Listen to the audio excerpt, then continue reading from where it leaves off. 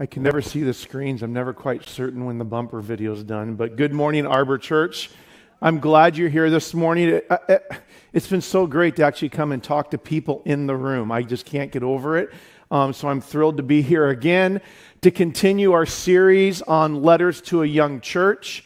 I'm going to be honest with you today. I know 2 weeks ago I promised to keep it under 90 minutes. Today I'm going to try to do about 30 minutes to make up for that because it was a long service the last time I was here. But I'm going to be honest with you is that we're going to meander a bit today. I went on a long hike yesterday. I love getting into the backcountry, either snowboarding or snowshoeing. Yesterday was a snowshoeing day, and I did a big traverse up to Snow Lake and back around the saddle of Chair Peak and back down into Source Lake and got off trail on purpose sometimes and just did some exploring. So I got notes here. I've got an outline, but I can't promise we're going to stay on the trail all the time. We might meander around a little bit because, hey, sometimes we find some beauty in that. So we're going to just wander a little bit through my notes, and I feel bad for the guys in the back that are probably clicking around trying to figure it out with us, but we're going to get to the goal of what we want to today.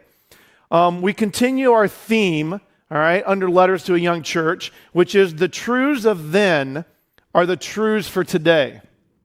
The truths of then are the truths for today.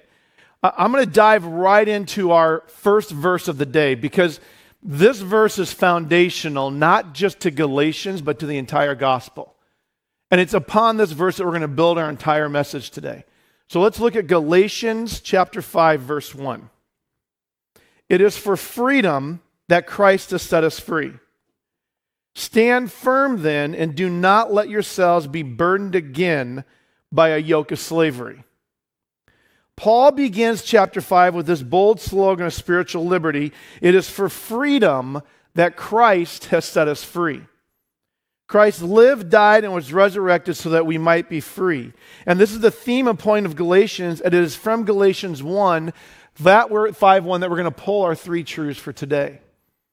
Anytime I read this verse, I'm reminded of, the movie Braveheart and Mel Gibson. It's not a very nice scene, but the gruesome scene at the end, and he yells freedom.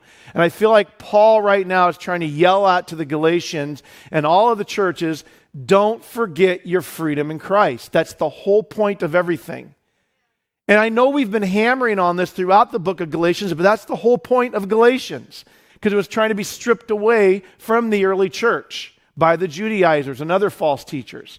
And so we're going to hit on it again today, but I want to look through three key points. And like I said, as we wander today, I want you to remember our three key things for today. And they're taken right out of the verse. I didn't try to be creative with them. I didn't try to come up with some hip slang way to say them. So I'm just going right back to the way Paul said them. The first one is this: for freedom, Christ has set us free.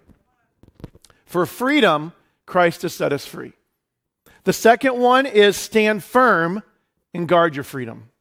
Stand firm and guard your freedom. The last one is resist the yoke of slavery. Some translations say resist the burden of slavery. We're going to go through those 3 points today. And we're going to try to figure out exactly what we can do in our Christian lives and what Paul was trying to tell us. But let's jump right into our first point, and I'm going to say a prayer real quick, as I always do. God, I pray that you would move me out of the way today, Lord. I pray that as I've studied, as you've given us your word, as you've revealed to us what you're saying, that would be revealed today, Lord. Give us ears that want to hear, hearts that want to listen, and feet that want to go put into action what we take away from your message today, God. In Jesus' name, amen. For freedom, Christ has set us free. So what is freedom? In all simplicity, if you boiled freedom down to just a simple definition, it's the state of not being imprisoned or enslaved, either by a person, a system, a country, a government. It's the idea of not being imprisoned or enslaved. Both of these words in this verse, the idea of freedom has set us free, the idea that Christ's freedom has given us to be free, are the same thing in the Greek context. All right? In fact, the verse as we go along here where it says, has set us free, in the Greek it's a past tense. It means it's been done once and for all. It cannot be redone. The idea is that once Christ died on the cross and we stepped into relationship with him, we are free. He will not put us back into enslavement. He will not take away that freedom. Now, we can lose our joy and life of freedom in Christ, and we're going to look at that. We can allow things to come in and take away our freedom in Christ. But the justification, the freedom that we got through salvation is once and for all, and we're sealed in Christ. We now, all right, have a relationship with God to remain in to help that freedom be ever evident in our life. And that's what we're going to dive through today. Paul begins with this clear, refreshing statement of Christ's will for our lives, because sometimes we as Christians, we get bogged down in all the nuances of like, what's God's will for my life? We always keep asking ourselves these questions, and there's nothing wrong with taking questions to God, like, what should I do for a job? Who should I marry? Where should I move next? How should I invest this money? These are wise things to ask God. But we get so wrapped up in all the nuances of life sometimes that we forget to just live in freedom. I told you that I went on this snowshoe hike yesterday. I think many of you know me. You know that my escape is the backcountry. Anywhere in the mountains is where I get unburdened from everything that's going on in life. And we started out on a trail, got up the mountain, and I'm like, we're going off trail. We're going to go this saddle over there. And the reason I like doing those things is because when you get up to a saddle in a mountain and you're looking down on a lake and a valley and the peaks all around you, there's this sense of freedom. There's no road in front of you. It's a little bit risky, it's a little bit scary, but let me tell you something. We serve a wild, risky, dangerous God. Do you understand that?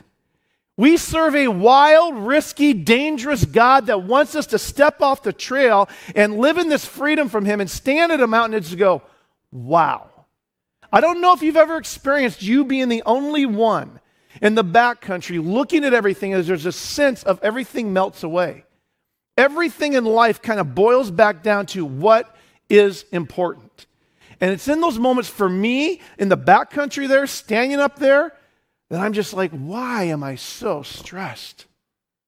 Now, I could give you a lot of reasons as a principal right now, a lot of reasons as a dad, a lot of reasons financially, but in that moment, when I'm in true fellowship with God and none of that is around bombarding me, it brings me back to the center of the freedom we have in Christ that we so walk away from because of so many different reasons.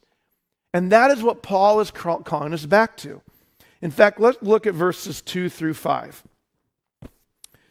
Mark my words. I, Paul, tell you that if you let yourselves be circumcised, Christ will be of no value to you at all. Again, I declare to every man who lets himself be circumcised that he is obligated to obey the whole law.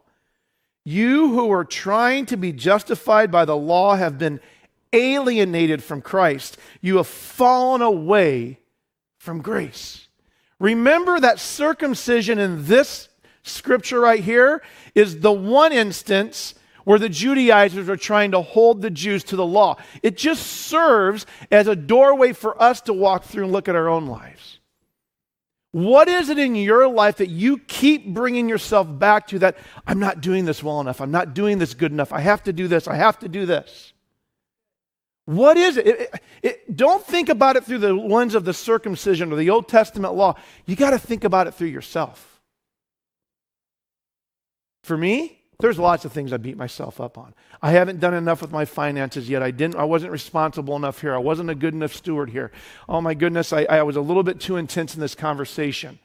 All right, I didn't mediate that or facilitate that the best that I could. God's disappointed in me. Oh man, you know what? I didn't spend enough time in the Word this week. You know what? Oh, I should have prayed more about that. We put this burden on ourselves and beat ourselves up for things when Christ is just saying, just come here. I'm your Father. Your Abba Father. Just come sit here next to me. Look at everything from my lens and my view. And I think we forget how beautiful we are in the eyes of God. And I think we forget that the freedom He has for us is meant to empower us, not to enslave us. And yet we allow ourselves to get enslaved over and over again, not just by circumcision like here, but by everything else. And what does Paul say it does? It alienates us from Christ. It actually, all these things that we think we're doing to help us grow closer to Christ, push us further away. I grew up in a church, I told you it was very legalistic, but a great church foundationally in the scripture. And we had a memory verse program, and we had to memorize our Bible verses. And I'm telling you what, that was stressful, man, as a 9-year-old kid having to memorize all those verses. And I can remember driving to church and getting ready 10 minutes out from church, and I'm saying the verses in the back seat of the car to my mom and my dad. And they're like, no, that's not how you say the verse. You have to say it. Now get it right. You got to get this right. Then you walk into Sunday school and you're trying to say the verse. And it's all intended for good reasons to memorize the scripture, and we should memorize and put it away. But what about people that struggle with memorization? What about people that don't memorize things well, or it doesn't stick, or it doesn't help? That's just another myopic thing that I carry with me at times. I'm like, why can't I remember that verse? I can't preach. I can't even remember what that verse really says or where it is in the Bible. And I carried that burden for a long time. But what Paul is trying to say here, all right, is what does it mean to be radically free in Christ? It means we are free from the rules that we thought bound us to God. It means that we are free from the manipulation other Christians use to make us feel like them and look like them. Free from having to fit into the world's mold of what we should be, but rather than Christ's mold of who he's called us to be. We are free from the slavery of religion. We are free from the slavery of the own stories we believe about ourselves. It is for freedom that Christ has set us free. Stand firm then, and do not let yourselves be burdened again by a yoke of slavery.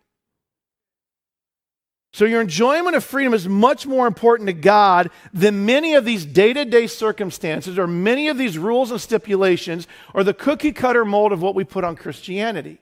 Now listen to me. Freedom is not a right to live however you want, and Brian's going to talk about that next week. And we're going to close with a bridge verse saying that. Don't abuse your freedom. Don't take advantage of that freedom.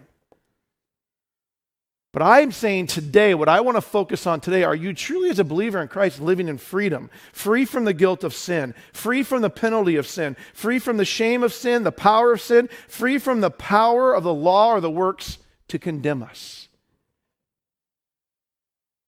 I might have shared this before, but many, many years ago, I think in the 80s, they did a survey of kindergartners in St. Paul, Minnesota, like 5,000 kindergartners. And they asked them, do you like who you are? And like 99% of kindergartners said, yes, I like who I am. They then, years later, hunted down as many of those kindergartners they could for when they were seniors in high school and asked them the same question, do you like who you are? 47% of seniors said, I like who I am. What happened between that freedom of a kindergartner where you could be whatever you wanted to be in the world? You thought you loved yourself, you loved your friends, to the time you're just those years later as a senior. Because we begin to believe the stories about ourselves and our relationship with God and our failures and our faults and our sins. And it strips away that freedom because we pile all these expectations on ourselves. There's nothing wrong with hopes and dreams. There's nothing wrong with goals and wanting to grow in Christ. But the minute you make it an expectation for your relationship with Christ, it changes the game. God has a will for you to live holy. But the minute you drive yourself to the stake in the ground that you have to do something this way or that way, and if you don't, you're not living up to his standard. There's a difference between God being displeased with how you're living and not being in relationship with you. He's only displeased with you because he's in relationship with you. Otherwise, he would have no regard.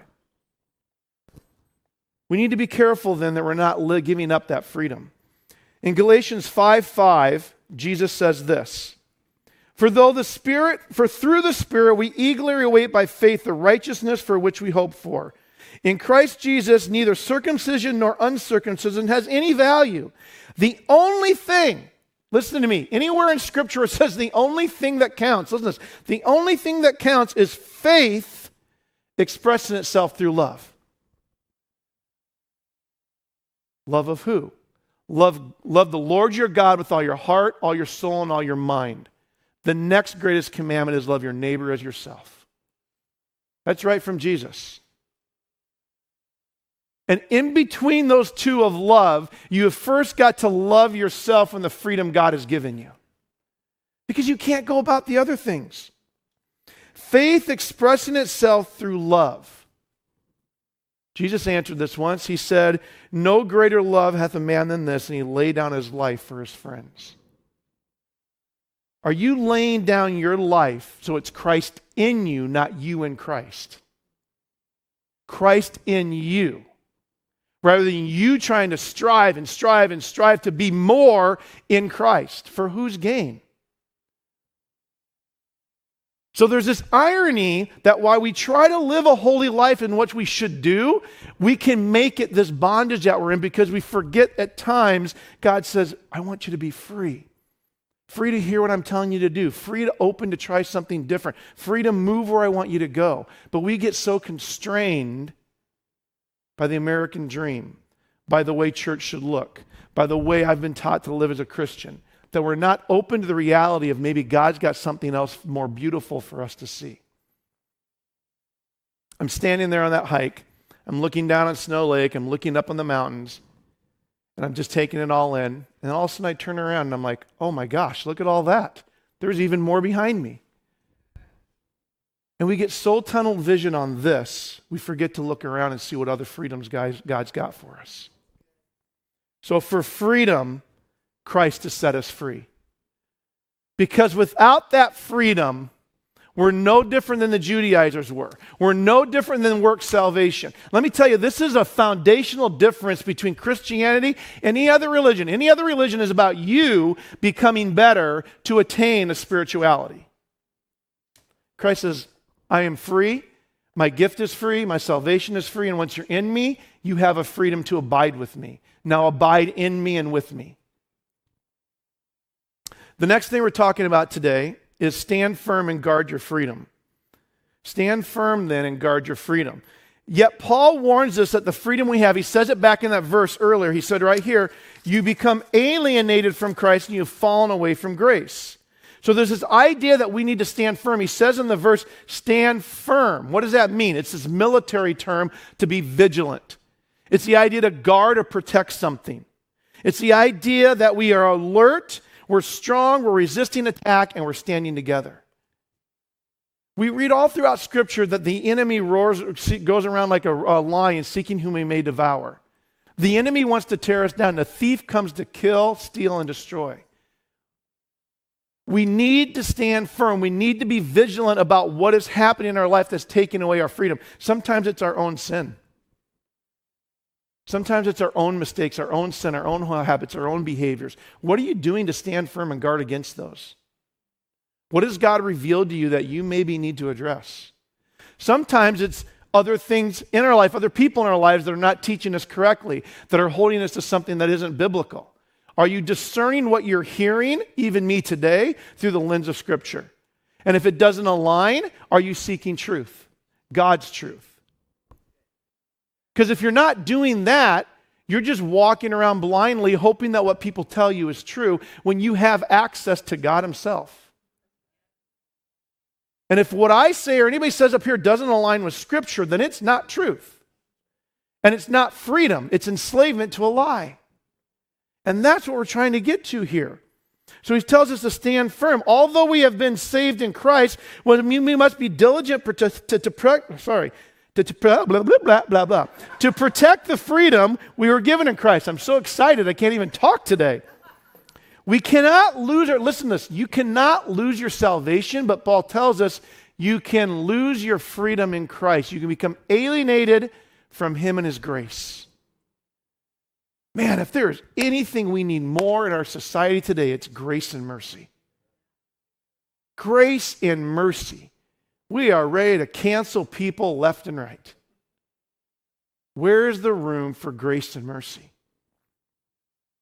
Galatians 5:7-9, Paul says, you are running a good race. Who cut in on you to keep you from obeying the truth?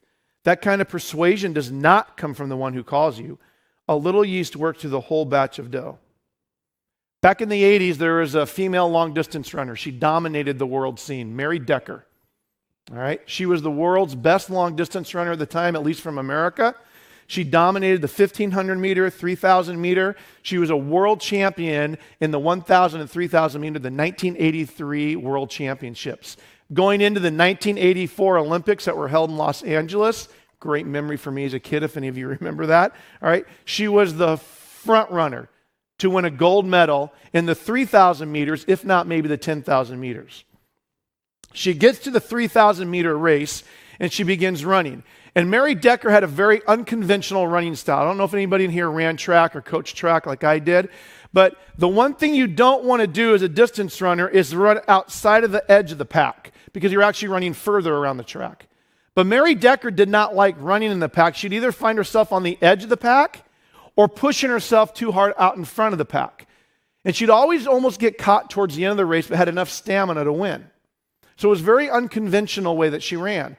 Well, in the 3,000 meter race of the Olympics, by the third lap, she's out in front again. All right, and the pack is right up on her a little bit, but she's out in front. And by the final lap, right behind her was this little barefoot runner. I'll never forget this name, Zola Budd. Barefoot, out there running on the track, 3,000 meters. That's some tough skin. And she's right behind Mary Decker. And on the final lap, Zola Budd cuts up around her and comes right in there. And there's this unwritten rule in the track that you need to have at least a yard space between you and the person you're cutting in front of. And she comes right in, and somewhere in the next few strides, their feet tangle up, and Mary Decker crashes to the ground, tumbles off the track. Her injures her hip, and if you watch it online, you can see in her face, devastated. She couldn't finish the race. She never won another gold medal. Pretty much career going downhill from there. There was a much controversy. At first, Zola Budd was disqualified from the race. She didn't even win the race. Then, all right, video evidence said she's not disqualified. And there was controversy for years. And I want you to hear something. This is interesting to me. Years later, when asking Mary Decker about this, all right, she said this: "The reason I fell, some people think Zola tripped me deliberately. I happen to know that wasn't the case at all. The reason I fell is because I'm very inexperienced at running in a pack." I share this verse with you today because here's what I think is the profound issue of how we end up not standing firm. We try to do it on our own. If you isolate yourself from Christ, if you isolate yourself from a body of believers, from others that are trying to run the race with you, you will trip and fall. It is guaranteed. You cannot think there is nobody in my life I can talk to when I mess up. You cannot think I can't go talk to somebody about this because it's too embarrassing, it's too humiliating. I don't need this help, I can do it on my own. The minute you isolate yourself and you don't learn how to run with a pack of other believers, you are primed to trip and fall. I promise you. In this season of what we're going through in Arbor, do not try to run on your own. God can do all things we want him to do. God can do all things that are impossible. God can do anything we ask, he says. Yet he calls us to be a body of believers. Do not forsake the assembling of yourselves together. Where two or more are gathered, a cord of 3 strands cannot be easily broken. Learn to run in a pack. You want to stand firm? It takes other people around you to watch your right, your left, your back, your front, and help you. That's the biggest thing I want you to take out of here. The other thing I want you to take is this last little thing where he says, a little yeast works through the whole batch. It doesn't take something big to trip us up. It usually starts as something small. Did you know what yeast is? Just a single cell fungus? Tiny little thing.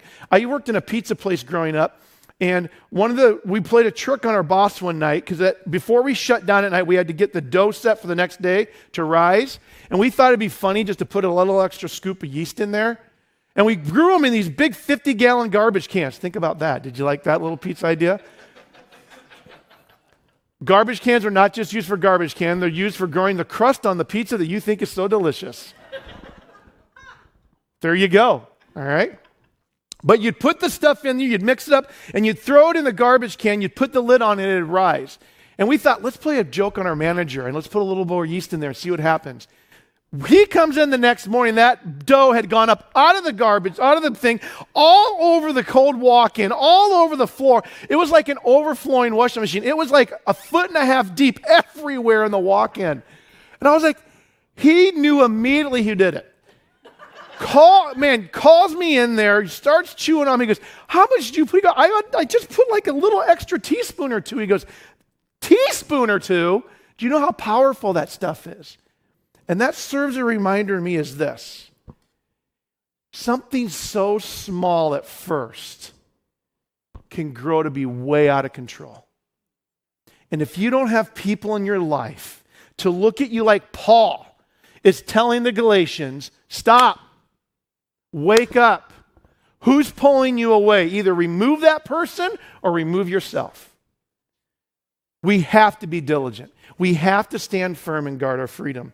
Paul tells us in Galatians 5, 8, and 10, that kind of persuasion does not come from the one who calls you. I am confident in the Lord that you will take no other view. The one who is throwing you into confusion, whoever that may be, will have to pay the penalty. Make sure you're not throwing yourself into confusion. Make sure others aren't throwing you into confusion. And if they are, or if you are, seek guidance from people that love God and you can trust. Learn to run in a pack because you can't do it alone. So who or what have we let cut in on us?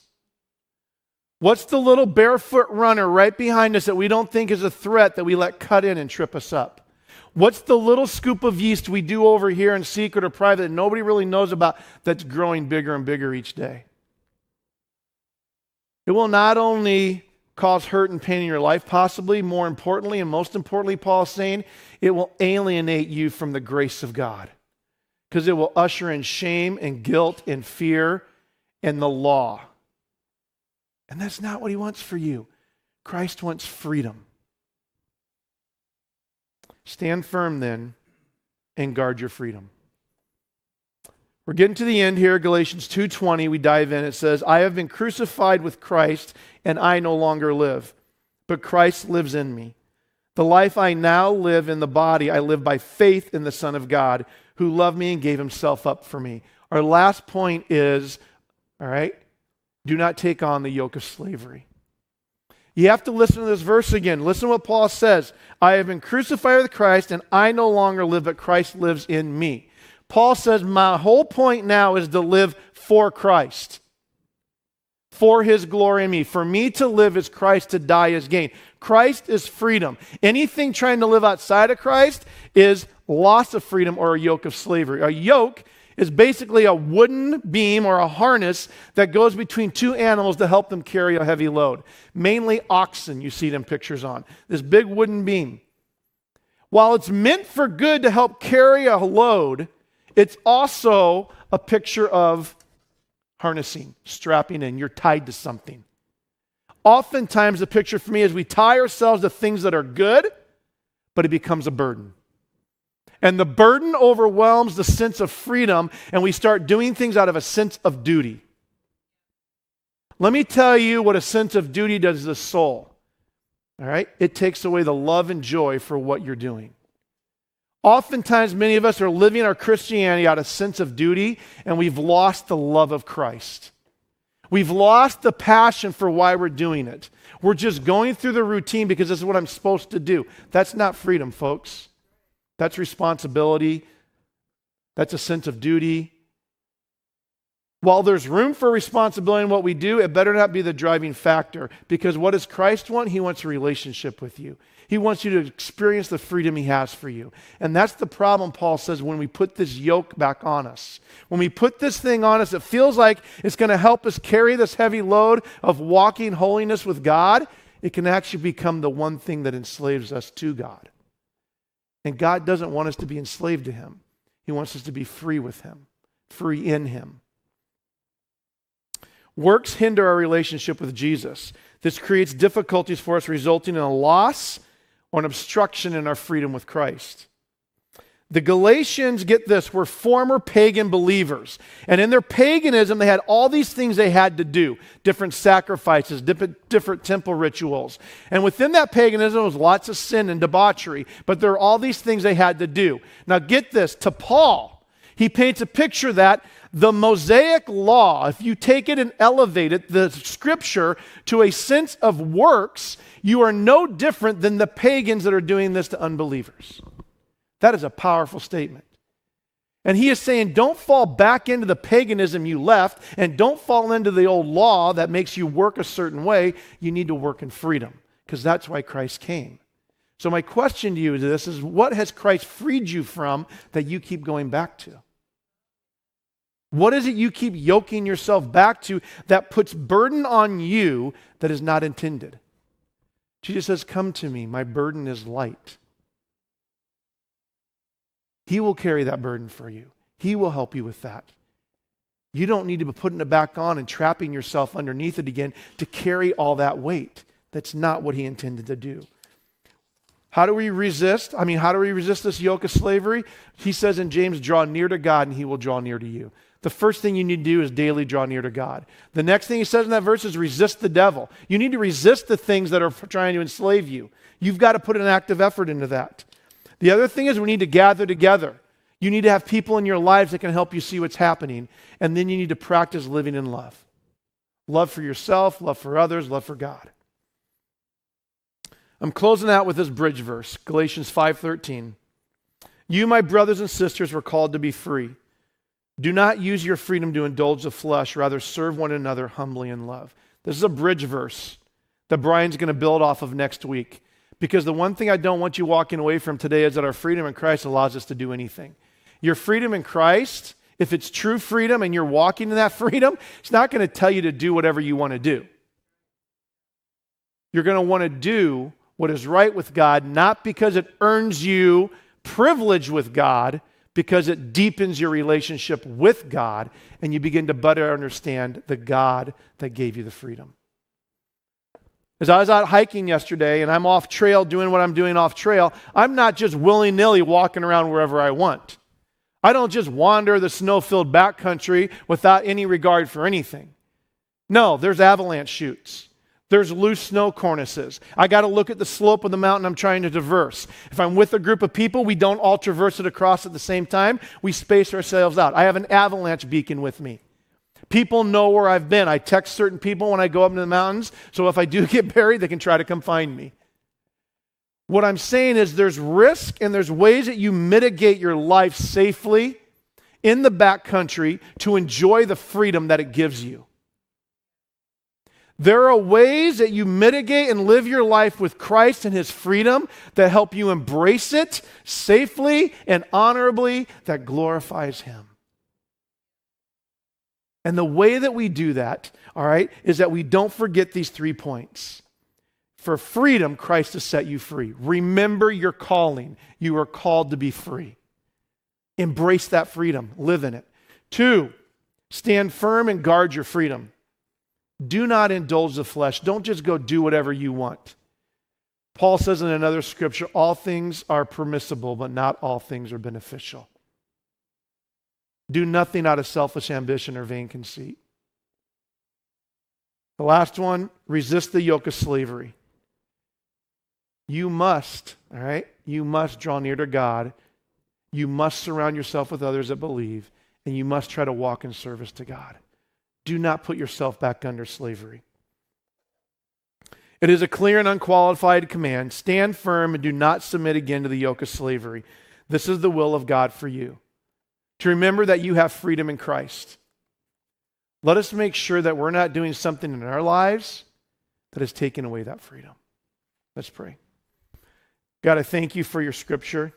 I thank you, Lord, for how you're showing us each day, God, what we can do to continue to live in freedom with you, to continue to enjoy the freedom that you've given us. And God, I have a feeling there's some people that this Christian walk isn't seem enjoyable right now. It seems more like a burden. And how ironic that our attempt in walking with God, who rescued us, would seem like a burden. That is the biggest lie that the enemy likes to use, Lord. So God, I pray that today we would look at our own selves. If we allowed ourselves to slip back into anything that is putting us back into bondage rather than freedom with Christ. Thank you, Jesus, for the time today. May we have gotten something out of your word today. In Jesus' name, amen.